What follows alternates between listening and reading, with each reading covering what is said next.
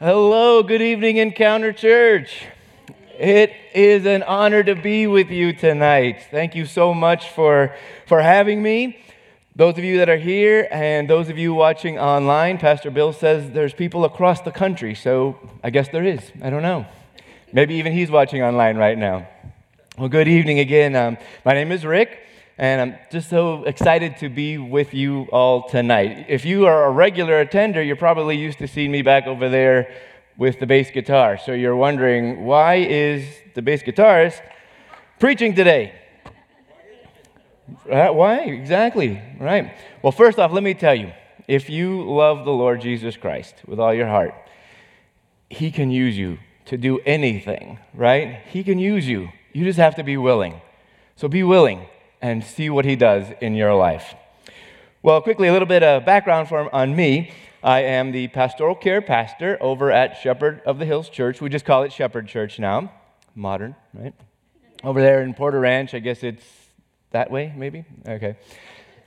Pastoral care, community care was what we call it now. So I oversee all the community groups, the hospital visitation ministry, our care groups, the day-to-day counseling. So people that come into the church, they need prayer, they need counseling. I oversee most of that. I also do benevolence. So when people come in needing assistance, needing financial help, just homeless people coming in, we help them out. And the church does what we can. That's my full-time job there. My part-time job, I'm also a chaplain in the Navy Reserve. And I love being able to go out and bring the Word of God and share Christ with the Navy and the Marine Corps, and that's a really exciting adventure. It's much different. So this is, something that I don't get to do very often, being inside of a church building, a real church building with air conditioning and being comfortable and being clean, right? Usually my church service consists of me sitting on a rock maybe, or some boxes that are my pulpit.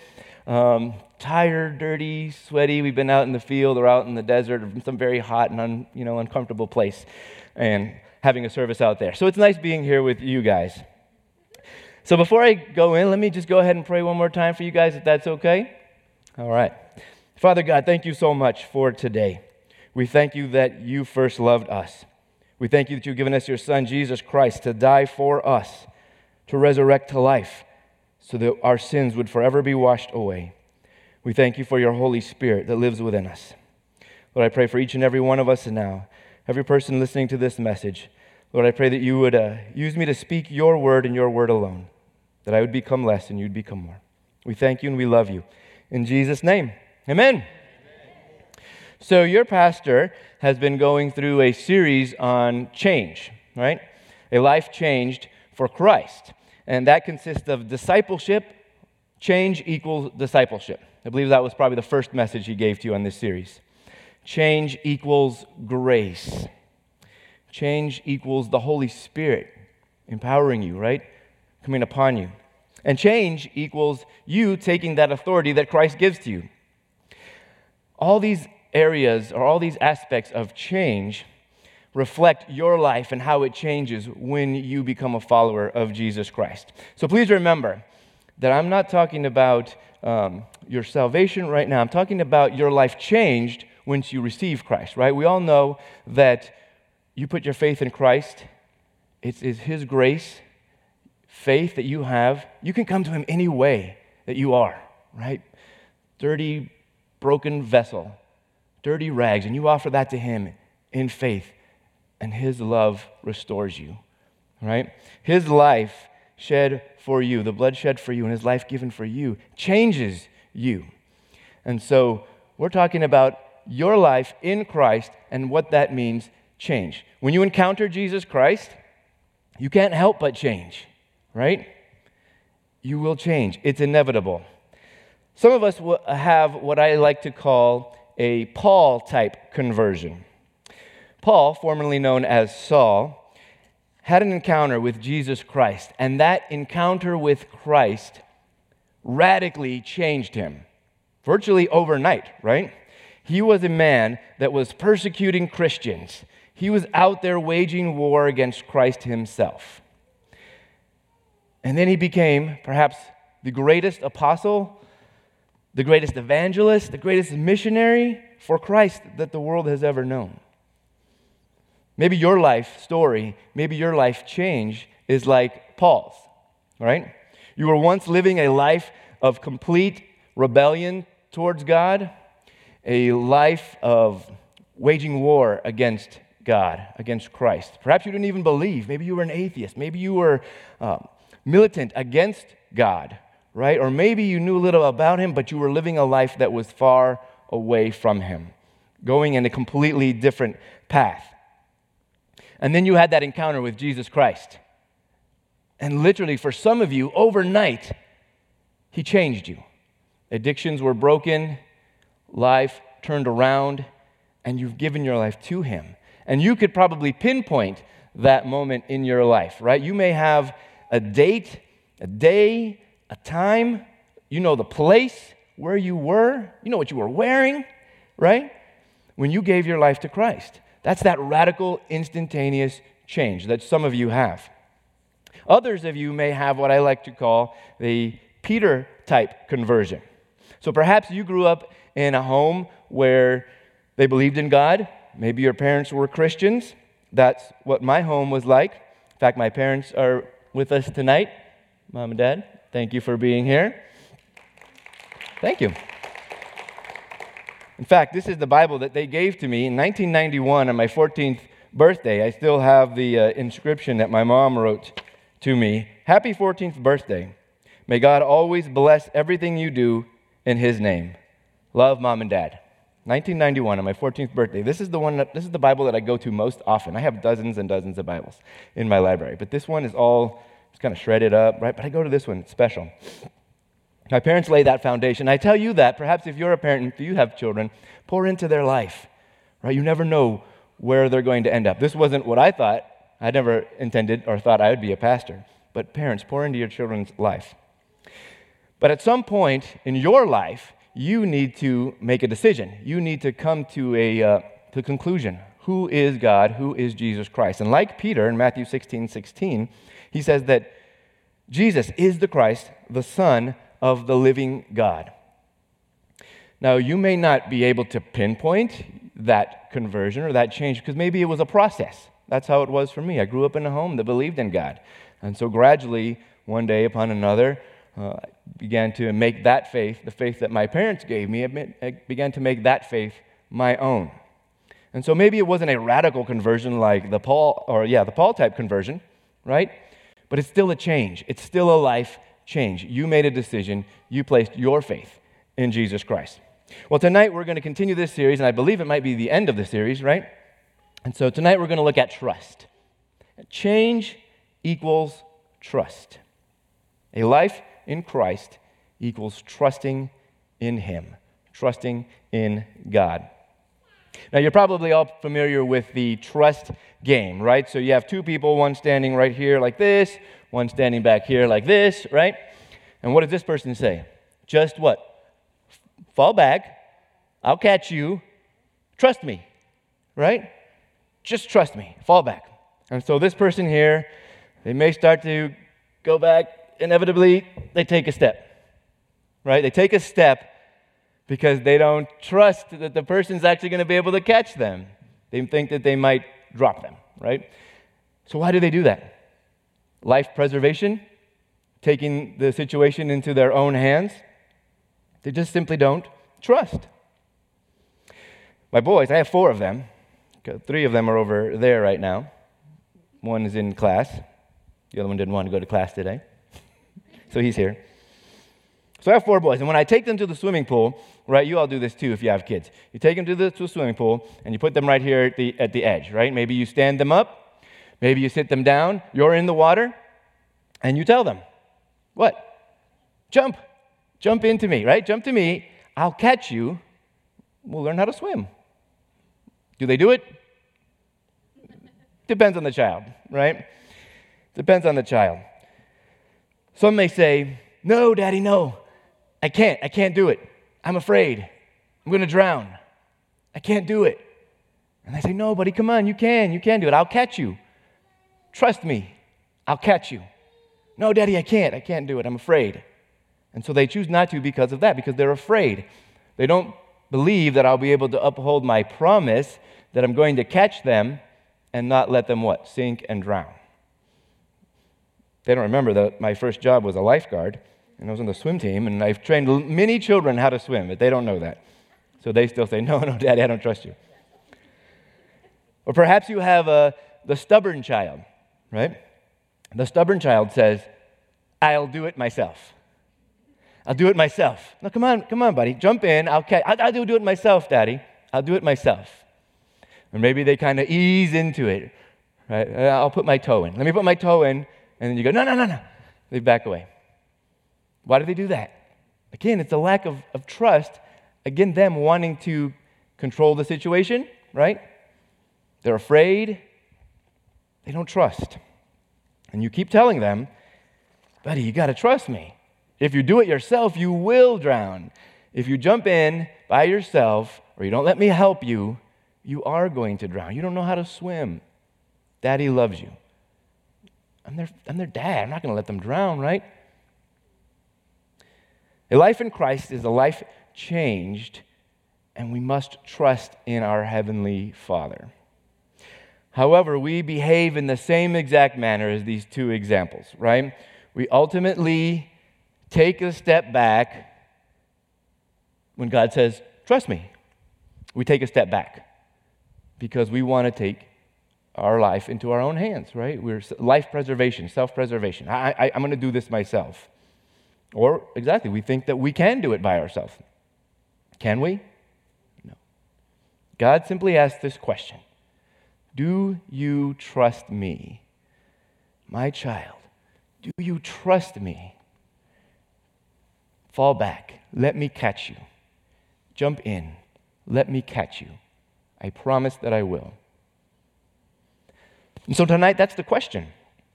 For those of you who have already put your faith in Christ, as I said, your salvation is not the question. You have eternal life. You're saved. The question is, what are you going to do with the life that God has given to you? Are you going to trust Him with it? I imagine your answer would be yes. Yes, I trust the Lord. I do. That would be my answer. But what we say and what we do, what we think, and how we act, those are two very different things sometimes. We may say the words, yes, I trust you, God. But what we do says something very, very different. And so if you look at Proverbs 3, chapter 3, verses 5 through 6.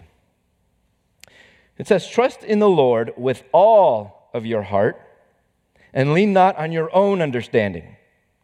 In all your ways, submit to Him, and He will make your paths straight. Look at those highlighted words there. There's trust, right? Trust in the Lord with some of your heart. No, all of your heart. All of your heart. Every aspect of who you are. Trust in the Lord with all of your heart and lean not on your own, my own understanding. And in all your ways, not some of your ways, not with just a little part of your life, not with just this section over here, but you're not going to let God in charge of this section over here. Right? No, it says, in all of your ways, submit to Him, and He will make your paths straight. But of course, life is hard, right? Mandy already mentioned that. It's not cotton candy clouds, I think is what she said, right? Life is hard, and we struggle. It's difficult. We go through hardships, and we find ourselves perhaps questioning God. Do I really trust you to get me out of this mess? Do I trust you? And we do not know what tomorrow will bring. We don't know. Things may be going great for you right now. We don't know what tomorrow looks like. Tragedies come, bad news from the doctor, financial ruin, broken families, broken marriages. And in the midst of calamity, God still asks this simple question: do you trust me? Again, we may say yes. We may think that we do. but our actions show otherwise. How? How do our actions show that we are not so much trusting in God? So we look at the first point here. We fail to trust God when we trust in ourselves first. How often have you heard this phrase? God will never give you any more than you can handle. Right? Maybe you've said that. I know I've said that in the past. God will never give you any more than you can handle. I've been to seminary, been to 2 seminaries. I have degrees in Bible. I've read this Bible cover to cover, and I can tell you that I have never seen that verse in the Bible. It's not there. Right now you're like, wait a minute, no, it is, right? It's in there somewhere. It's not there. It's kind of a misinterpretation of temptation, right? God's not going to let you be tempted more than you can handle, but that's a very different thing. Struggling, we're going to struggle. Let me let you in on a little secret. Everything that you go through is more than you can handle. Everything that you go through is more than you can handle. Because if it wasn't, then we wouldn't need a Savior. We wouldn't need the Lord. If we can do this ourselves, why do we need God? It's the very fact that we can't handle it, that these things are more than we can handle, that we need a Savior. We need Jesus. Our culture will tell us, no, you can do this on your own. Culture today esteems the individual, right? It says you are important. You are special. Your mom tells you you're special, right? You are special, though. To her. I think to my mom, right? Yeah. Culture will say to you that you've got this. You're in control. You can handle the situation. You are strong enough. I got this. As I said, I'm a Navy Reserve chaplain, and I get to enjoy going out in the field doing great adventures with the Marines and the sailors of the Navy. And I got to spend 5 years in a Marine Corps infantry battalion. That's an adventure. Never thought I'd get to do that. It's said that the deadliest weapon in the U.S. military is not so much a nuclear bomb, but it is the Marine and his rifle. That's the deadliest weapon in the military, a Marine and his rifle. Yet from the very first days of boot camp, we all learned something very, very quickly. That in order to survive, in order to get through this, I got to rely on my team. I got to rely on the people around me. I can't do this by myself. I need some help here. That's the whole point of going through basic training, is that you get broken down, you get built up. Function as a team. Nobody goes out alone. No operations are conducted alone. You have a team with you. The Spartans of ancient Greece were some of the fiercest warriors of the ancient world. It is said that one Spartan warrior was mightier than many, many warriors from any other nation at that time. And if you're familiar with the Battle of Thermopylae, where the 300 Spartans stood up to what is, some reports say, perhaps maybe up to 1 million Persian warriors. Persia was the ruling empire of the world at that time, and just 300 Spartans stood up to the Persian Empire, and they took down some 2,000 enemies before they ultimately fell, but they were victorious in the ultimate battle. Yet each Spartan knew that their strength was not dependent on themselves. Their strength came in the line. With shield, with spear in hand, each man protected the man to his left or to his right. And so it was the strength of the team that they were able to accomplish such great victories. And yet, when we have our own life struggles, we revert back and say, I can do this by myself. I don't need help. I can do this by myself. Again, we become that little child in the swimming pool. I'll do it myself, Daddy. I got this. But God gently reminds us, no, you need me. You need me. Do you trust me? Do you trust me? And so we fail to trust God. Point 2, when we trust in others first. When we trust in others first. Now hear me out on this. I want to make sure you understand. I established that we can't do these things on our own, and we need a team around us. So why can't we seek the support of other people? We can. We absolutely can. And we should. But the key word here is first. Trusting in others first. When we face life's struggles, we often turn to other people in our life to help us get us out of the mess that we've created. And again, hear me out. There's nothing wrong with seeking help from other people. Okay? There's nothing wrong with that. In fact, when you are going through struggle, turn to your fellow Christian. Turn to your brother and sister. Come to your pastor. Share what you're going through. Share with your family. That's good. That's right. But when we trust in the power of the other person, more so than the power of Christ, that's when we get things out of balance. And we often do that in Christian circles as well. We say something like, if I can get that particular person praying, or that prayer warrior over there, they got a direct connection. They got the bat phone to God, right? They just pick it up, they ring, he answers, and the prayer is going to be answered right then and there. And so what happens is that we can trust in that person more so than trusting in the Lord. Again, please understand there's nothing wrong with going to people in prayer. Do that. Please do that. Go to those prayer warriors. Bring it to your elders. Bring it to your pastor. But understand that we're just people too. Right? You have to trust in the Lord. The power is in Him. Right? It's not in me. And yet God simply says, do you trust me first? Do you trust me first? We go to Him. There's many times where when I'm doing a counseling at the church, someone comes in and they say, man, I've tried everything else. And I'm here now and I'm going to give God, this is my last opportunity. This is my last line right here. I'm going to come to God. Well, okay, I'm glad you're here. That's good. That's great. But why wasn't He your first choice? Why didn't you come to Him first? Maybe you wouldn't have been in this mess to begin with if you went to Him first. That people tend to go to Him last, right? Seeking the help of other people, misguided trust. Trust in Him first. We fail to trust God, number 3, when we feel unworthy. Have you ever said to yourself, God cannot possibly hear my prayers. I've sinned too much. I'm unworthy.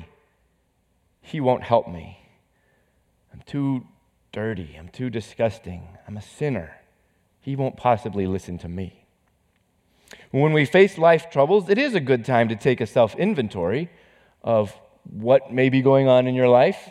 Perhaps there is some sin that you need to be in repentance of. And a lot of times our sin gets us into deep trouble. We can really get into some mess because of our sins. But I want you to know that on your own, apart from Christ, you have sinned too much. You are a filthy sinner apart from Christ. I think Pastor Bill has made this point clear that at one point in your life, you were identified as sinner, right? I believe it was a few months ago. He had a sermon on that. You were identified as a sinner. And then change comes. You accept Christ. You put your faith in Him. You're no longer identified as sinner. You're identified as saint who sometimes still happens to struggle with sin. So now that we have Christ, come to Him. Trust in Him. Because that's a lie of Satan to tell you that no, you're not worthy. When you are saved, you've been made righteous. 2 Corinthians 5:21. It says, God made Him who had no sin to be sin for us, so that in Him we might become the righteousness of God. God made Him, who? Jesus Christ, who had no sin, to be sin for us. He's our sacrifice. He is our sin sacrifice. so that we might become the righteousness of God. You see, you were a sinner, but now you've been made righteous before God. Saints, when you do sin, come to Him. Seek repentance and know that your Father forgives you. He loves you. And so you can come to Him. Come to Him. Hebrews 4:16, chapter 4, verse 16. Let us then approach the throne of God's throne of grace with confidence, so that we may receive mercy to find grace, to help us in our time of need. Let us then approach God's throne of grace with confidence, so that we may receive mercy to find grace to help us in our time of need.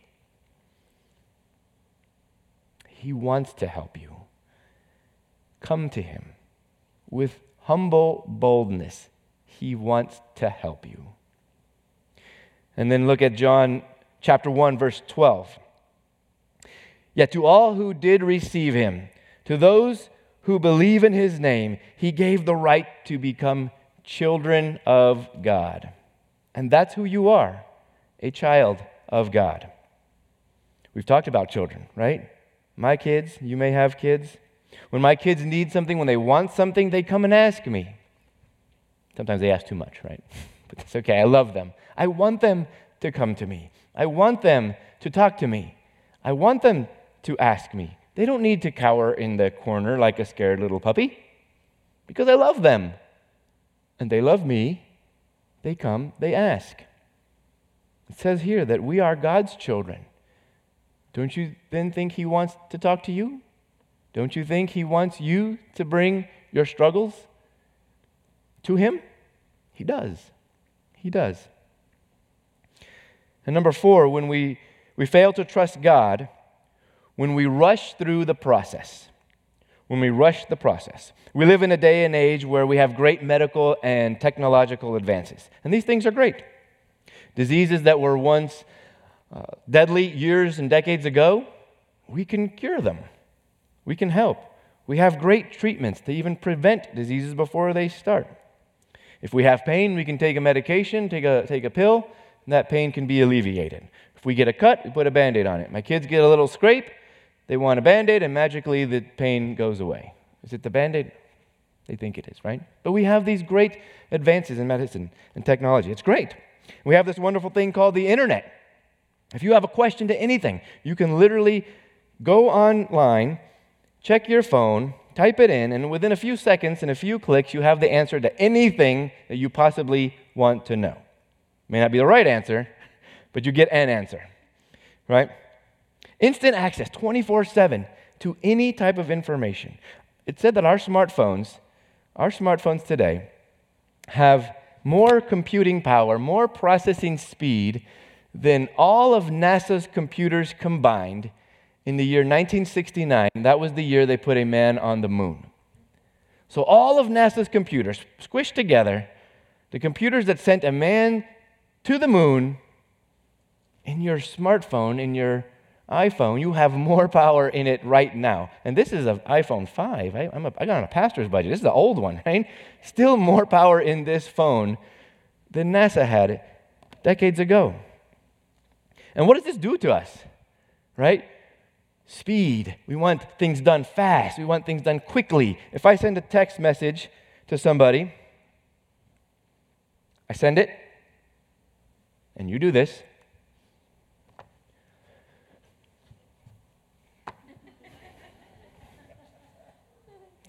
I know they got it. Because it says delivered. They're reading it right now. Why aren't they answering me? We want instant access, right? Because we're used to that nowadays. We have instant access to anything. And so we treat God the same way. We send up our prayer request. We go to bed tonight, we pray. By tomorrow morning, I want it answered. I want it answered in the exact way that I want it answered. I know you heard me, God. It says delivered. Answer my prayer right now. Because that's what we're used to. Does God work that way? Is His timing our timing? It's not. Is His timing perfect? It is. Ours is not. And so we rush through the crisis And this means that we don't trust God. We say, I want it my way. And still, all the while, God says, what's the hurry? Am I not still God? Am I not still in control? Am I not still seated on my throne? Trust me. You can trust me. And so what do? Tragedy strikes. What happens when that tragedy comes to you, your loved one, your parent, your child? What do? You can turn with me to Daniel, the book of Daniel, Old Testament book, chapter 3. I'll give you a little background. The Israelites were in captivity. The Jewish people were in captivity in Babylon. And King Nebuchadnezzar set up this golden statue, and he wanted all of his kingdom to bow down to it. And what happens? We read in chapter 3, verse 13. These three young men named Shadrach, Meshach, and Abednego, they decided, no, we're not going to do that. We are not going to do that. We're followers of God. So verse 13, furious with rage, Nebuchadnezzar summoned Shadrach, Meshach, and Abednego so that these men were brought before the king. And Nebuchadnezzar said to them, is it true, Shadrach, Meshach, Abednego, that you have not served the gods or worshipped the image of gold that I have set up? Now, when you hear the sound of the horn, the flute, the zither, the lyre, the harp, the pipes, and all kinds of music, if you are ready, fall down and worship the image I made, and it'll be good. He's giving them a chance, right? I would say they're faced with a very severe life crisis right now. But if you do not worship it, you will be thrown immediately into the blazing furnace. Then what God will be able to rescue you from my hand? That's a very severe crisis that they have. Verse 16, Shadrach, Meshach, and Abednego replied to the king, O Nebuchadnezzar, we do not need to defend ourselves before you in this matter. If we are thrown into the blazing furnace, the God we serve is able to save us from it, and he will rescue us from your hand, O king. Take note of that. They have full confidence, full trust in their God, that God is able to save them, if he so chooses to. They have no doubt in their mind they can be thrown into the fire, that God can save them if he so chooses to. But life doesn't go always the way that we want it to go. And so they're also aware of something else. 18. But even if he does not, we want you to know, O king, that we will not serve your gods or worship the image of gold you have set up. Even if he doesn't do what we want him to do, what we'd like for him to do, to be saved, to not be burnt to a crisp, even if he does not do this, we will still love him, we will still serve him, not you, not your false gods. What happens? They're thrown into the fiery furnace. We know this, right? 3 men go in. King Nebuchadnezzar sees 4 men. I believe that 4th man was probably Jesus, pre-incarnate Old Testament Jesus. Did you know that Jesus is all over the Old Testament? He's there. He's there. I believe that may have been him. And so they go into the furnace, and they are what? Not burnt up. Verse 28. Then Nebuchadnezzar says, Praise be to the God of Shadrach, Meshach, and Abednego, who has sent his angel and rescued his servants. They trusted in him and have defied the king's command and were willing to give up their lives rather than serve or worship any god except their own. What happens when you go through the crisis the way that God intends you to go through it, to its full completion, to God's complete and perfect will? What happens? In this case, this pagan king praises God. This pagan king praises God. And you have a testimony when you walk through the fire, the trial, and you do it trusting the Lord. That's a testimony. People that you never thought would be praising God may very well, in fact, be praising God because of it. And so I give you that, my own testimony of a situation in my family that happened some time ago. A time where I felt like I was trusting God, but as I look back and think through it, there were many areas in which I failed. And I want you to know that when I stand here and when I speak to anybody, I'm not just going through the Bible and wanting to share with you just some great words of God. These are perfect, awesome words of God. But I want to share with you things that I've experienced, right? To let you know that I'm there with you. I'm sitting out there. So when I'm talking at you, I'm speaking at myself as well, okay? In 2005, I married my wife, Leanne. I think she's probably stepped out for the moment because the baby was crying. And I'm blessed to have her. She's a wonderful woman of God, far more than I deserve. She's a great mother, great wife. In 2009, we had our first son, Jared.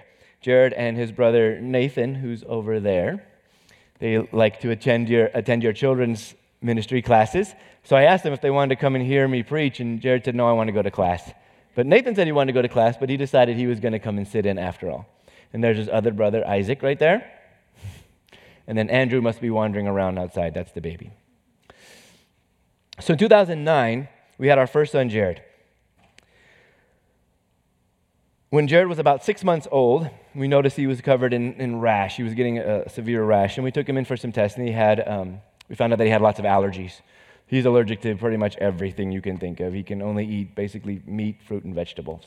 It's a good diet, but it's difficult. So that was really hard on my wife because she was nursing, and so she had to cut out all the food from her diet as well. And I can remember her saying this to me on the phone when she got the results back. I was at work. I remember exactly where I was. She said, well, he's got all these allergies, and she listed the whole thing, and it's a long list. And she said, well, at least it's just allergies. And thankfully, they weren't life-threatening allergies. He didn't stop breathing or anything, but he would be in a very painful rash. So she said, it could be worse. At least it's just allergies. It could be worse. I agreed. It could be worse. Thank you, Lord. We can deal with this. Well, it got worse. It got worse. At age 9 months old, my son Jared had a seizure. My wife called me at work saying something is wrong with Jared. He's unresponsive. I can't get him to do anything. He's just laying there. Now, he didn't have the convulsion type of seizures, but he had the one where you would just kind of stop and stare off. And we said life just kind of paused. He just stopped. Nothing was working for him anymore. We took him, of course, to the doctor, rushed him in different places, emergency. But by the time we got him there, he was out of it. He's fine. And they're like, well, we don't know what happened, but we'll keep a monitor on him. We'll check him out. And we prayed. And we prayed that would be the last seizure that he would have. But it was not. He had more. And then he started to have more and more. And we would take him into the doctors. And when he was there, of course, he was always fine, right? You take your car into the mechanic and it's not making that noise that you heard. So we take him into the doctors and they're like, well, he looks fine. So they were just going off of what we said. We're like, no, something's wrong. And so we started filming him and we're like, something's wrong with him. And we prayed and it got worse. He's now a year old. At that point, he was a year old. And it got worse. The seizures grew in frequency. He would have them now a couple times a month or a couple times a week. And now he started to move on from the just frozen phase to where he was actually convulsing. He would drop to the ground. His whole body would grow extremely rigid. His eyes would glass over. He would roll back. His face would go completely pale. His lips would turn blue because he'd stop breathing. And this was what originally started as just a few seconds, now was lasting up to a minute and more. And there's nothing you can do to get him out of that. When the person's having a seizure, there's nothing you can do. You just be there with him. And the looks, the intense grimaces on his face that he had, and the rigidity of his body was so painful to watch. There was nothing we could do. It was an awful feeling. That was a very difficult time for our family. And personally, I was struggling a lot. I was wrestling with God. Now, I never had a faith crisis. I never stopped believing that there was a God. I never doubted that Christ was my Savior. I never did that. But I did have lots of questions for him. I did have lots of questions for God. And in my own failure, shame, I failed at every point I just laid out to you. I failed to trust God. The seizures continued. I failed to trust God because I wanted to rush through the process. I wanted him to heal my son. I wanted him to heal him now, in my own time. Do this today, God. I am claiming it. He's healed now. But he wasn't. Seizures continued, and they got worse. And God said, do you trust me? I thought I did. I'm praying to you. That must mean I trust you, right? Now, at 2 years old, the seizures were getting worse and worse and still worse. I failed to trust God because I felt unworthy of him. I felt unworthy that he would heal my son because I felt perhaps it was my fault. Maybe I have too much sin in my life, and maybe this is God punishing me. And so he's given my son epilepsy because of something I have done. I believe that. And isn't that what King David did, or happened to King David? Right? He sinned, and God struck down his child. And I believe that that was happening to me. I became depressed, convinced that God was punishing me. And still the seizures grew worse and worse. Weekly, daily. All during this time, the doctors could not find the source of the problem because, again, he always seemed totally fine when we would take him in. Nothing was going on when he'd see them. Again, just going off what we said. And we didn't want to rush to put him on medication because they didn't know what to put him on, and they didn't know how much to give him, and it was all a guessing game to them, and so we kind of waited. We finally got to see a pediatric neurologist at UCLA, one of the teaching doctors over there. So we thought, great, this is the guy that's going to heal my son. He knows what to do. He's one of the main guys over there. So the doctor set up for him to have an EEG, put the little electrodes all over your head. And they put all the electrodes on his head, and he was having seizures so frequently now that we figured that they would capture something relatively quickly. So they set up for him to have a 4-hour-long test. Me and my wife were like, 4 hours long, how are we going to contain him? He's just a baby, right? He's like, I think he was 2-ish at that time, right? How are we going to do this? We did it. We went through it. He got through it, but he did not have a seizure while he was connected. That's frustrating. Thanks, God. And we continued to pray, and he continued to have seizures. More and more, worse and worse. And I failed to trust God because I started trusting in the power of other people rather than in him first. I went to the church. Again, this is great. Please do this. Don't misunderstand me. Your church family needs to pray for you. That's good. We brought them into a prayer group, a prayer meeting. They laid hands on him. They anointed him with oil. They sat there praying for over an hour, 2 hours over my son, anointing, praying, whole group of people, wonderful people, prayer warriors. We felt the Spirit moving, right? Good, great. Nothing wrong with what they did. They were trusting God. They were trusting God. Nothing wrong with what they did. They were right. They were good. We brought out the spiritual big guns now, right? We left there. My wife and I are like, he's healed. He's going to be, this is it. That was the last seizure he's going to have. We left the church. We're good. Thank you, God. Praising God. He had more seizures. They continued. They continued. I remember getting a text from one of the women in the prayer group. Amazing woman of God. Amazing woman of God. She texted me. She said, we're praying for your son right now. I'm in the prayer group right now. We're praying for your son. I'm reading this, right? Praying for Jared. All's well, trusting in the Lord. She was trusting in the Lord. I was trusting in her. I was trusting in the people praying because I thought they had power, right? Misguided trust. As I read through that text, trusting, they're trusting in God. We're praying for your son right now. Good, great. Turn around. Boop. There he goes. A seizure. As I'm reading the text that she's praying for my son, that second he drops and has a seizure. Are you serious, God? Are you serious? Now it says, do you trust me first? Do you trust in me first? I was failing. So the seizures continued, and they still got worse and worse. We finally put him on some medication. We were reluctant to. We put him on medication. That didn't help. It made things worse on him. He went from a very talkative, active little boy to a boy that could not speak, could not feed himself. He was zombie-ish. It was not good. I'm not saying don't take your medication. I'm not saying that, but it was not right for him. It was not the right kind. Because they were still guessing. They didn't know. They were just giving him medication. So it was not good. God said, do you trust me? Do you trust me now? Do you trust me? So the doctors tried another EEG.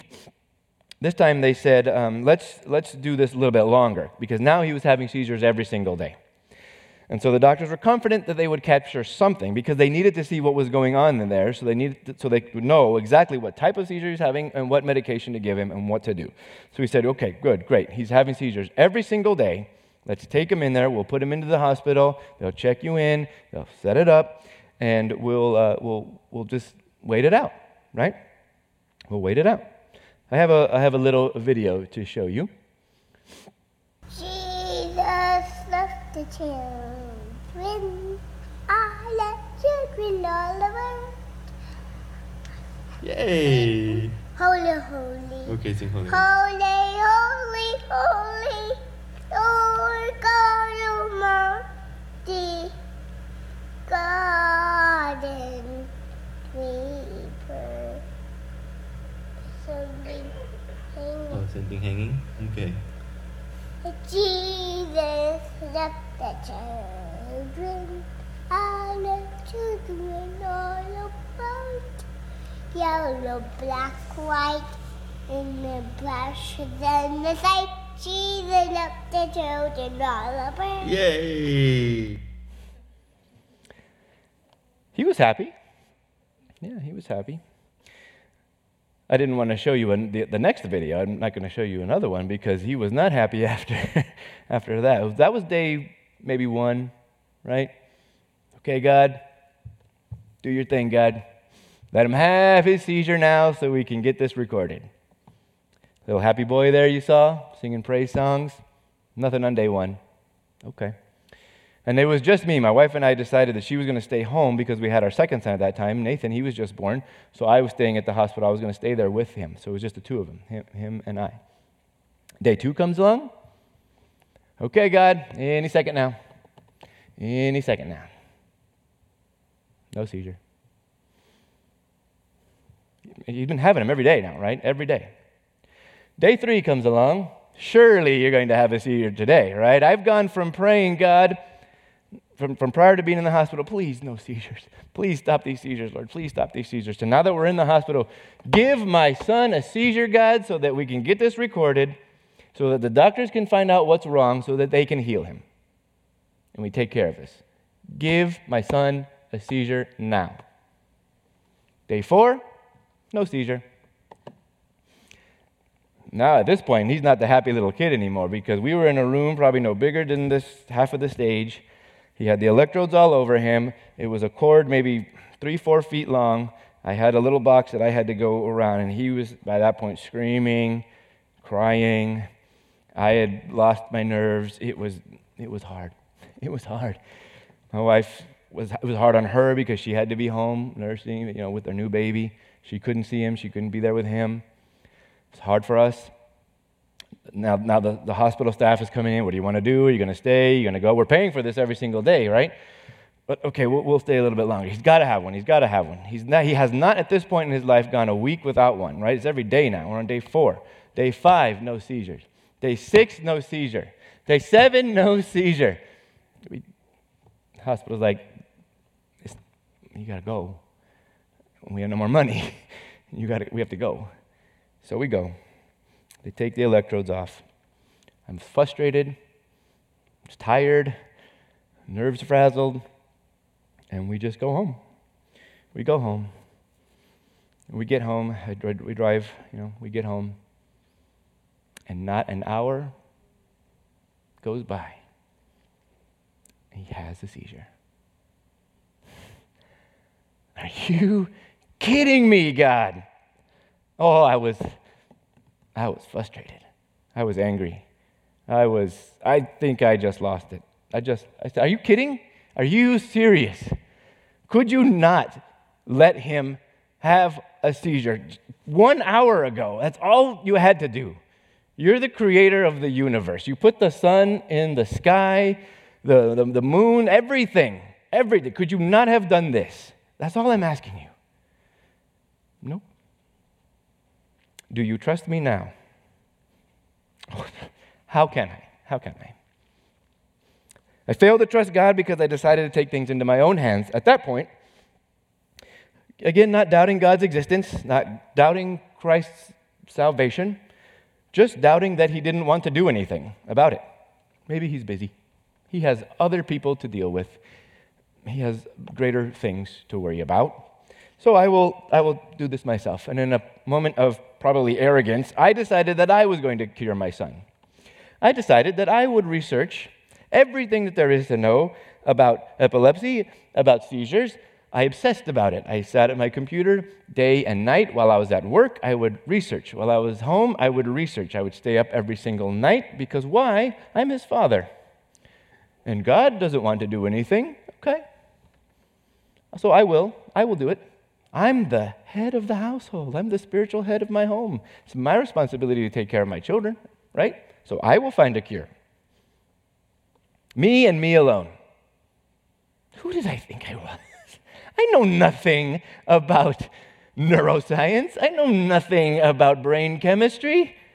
I got a degree in art before I became a pastor. What am I going to do? Yet I was convinced that I would cure him, that I would do this. The more I researched, the more seizures he had. 1 every day, 2 a day, 3 a day, 4, 5, 6, 7, 8 seizures. You know what his record was? We were on vacation one day. 12 seizures in 1 day.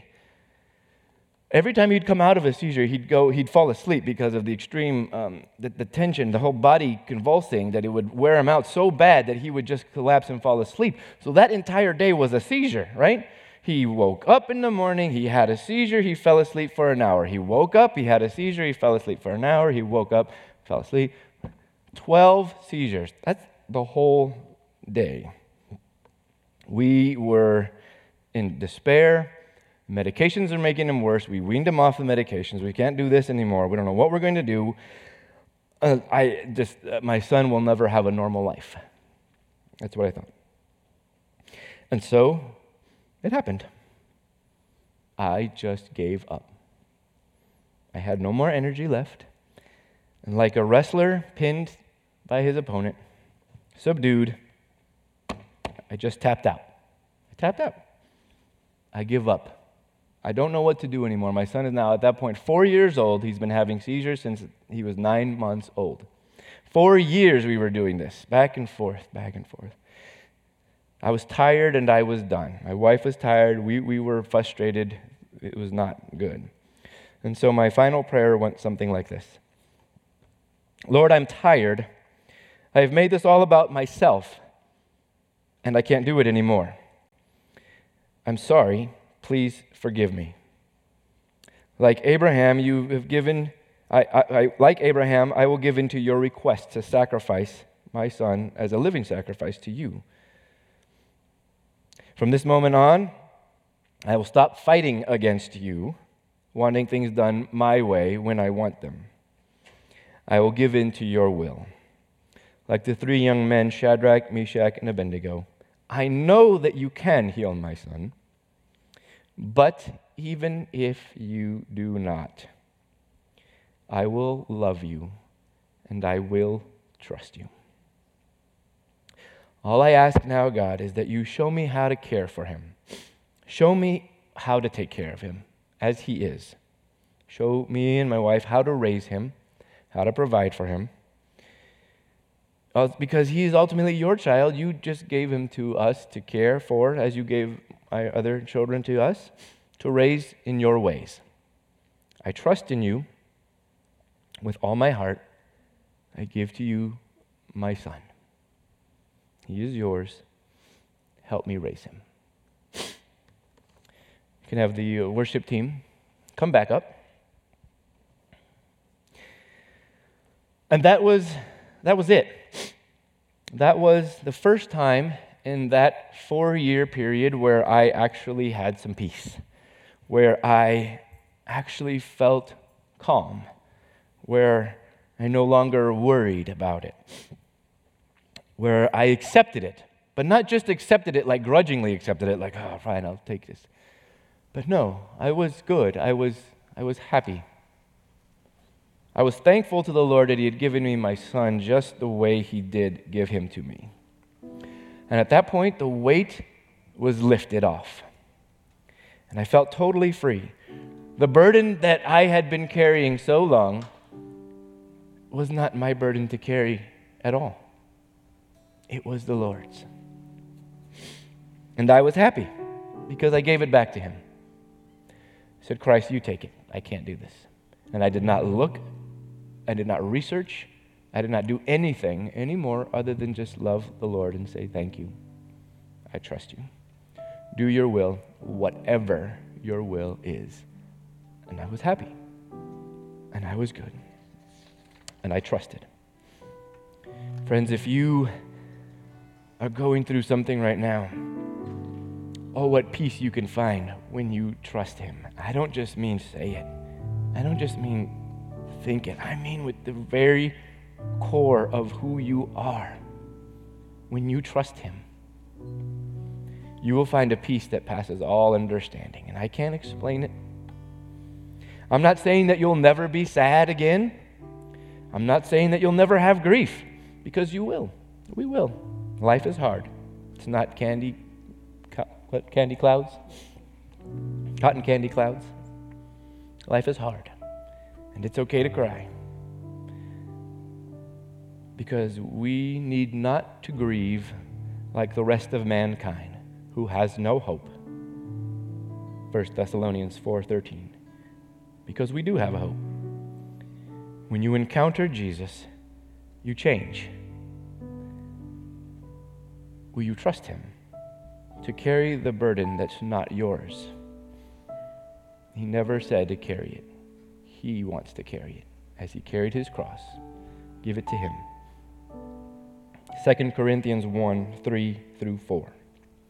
Praise be to the God and Father of our Lord Jesus Christ, the Father of compassion and the God of all comfort, who comforts us in all our troubles, so that we can comfort those in any trouble with the comfort we ourselves receive from God.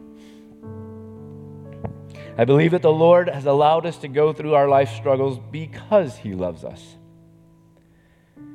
Because the struggles grow us if we trust Him.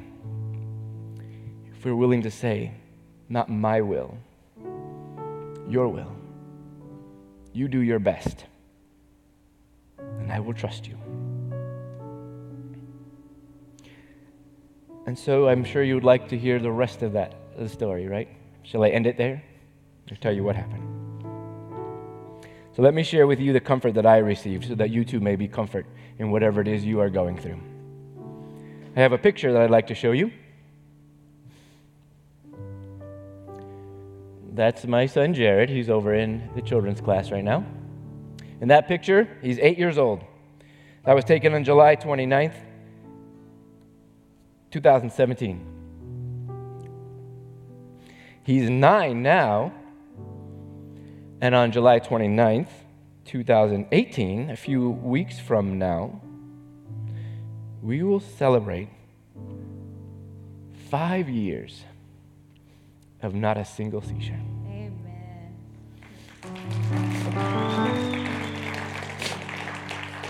Not one. Not a single seizure.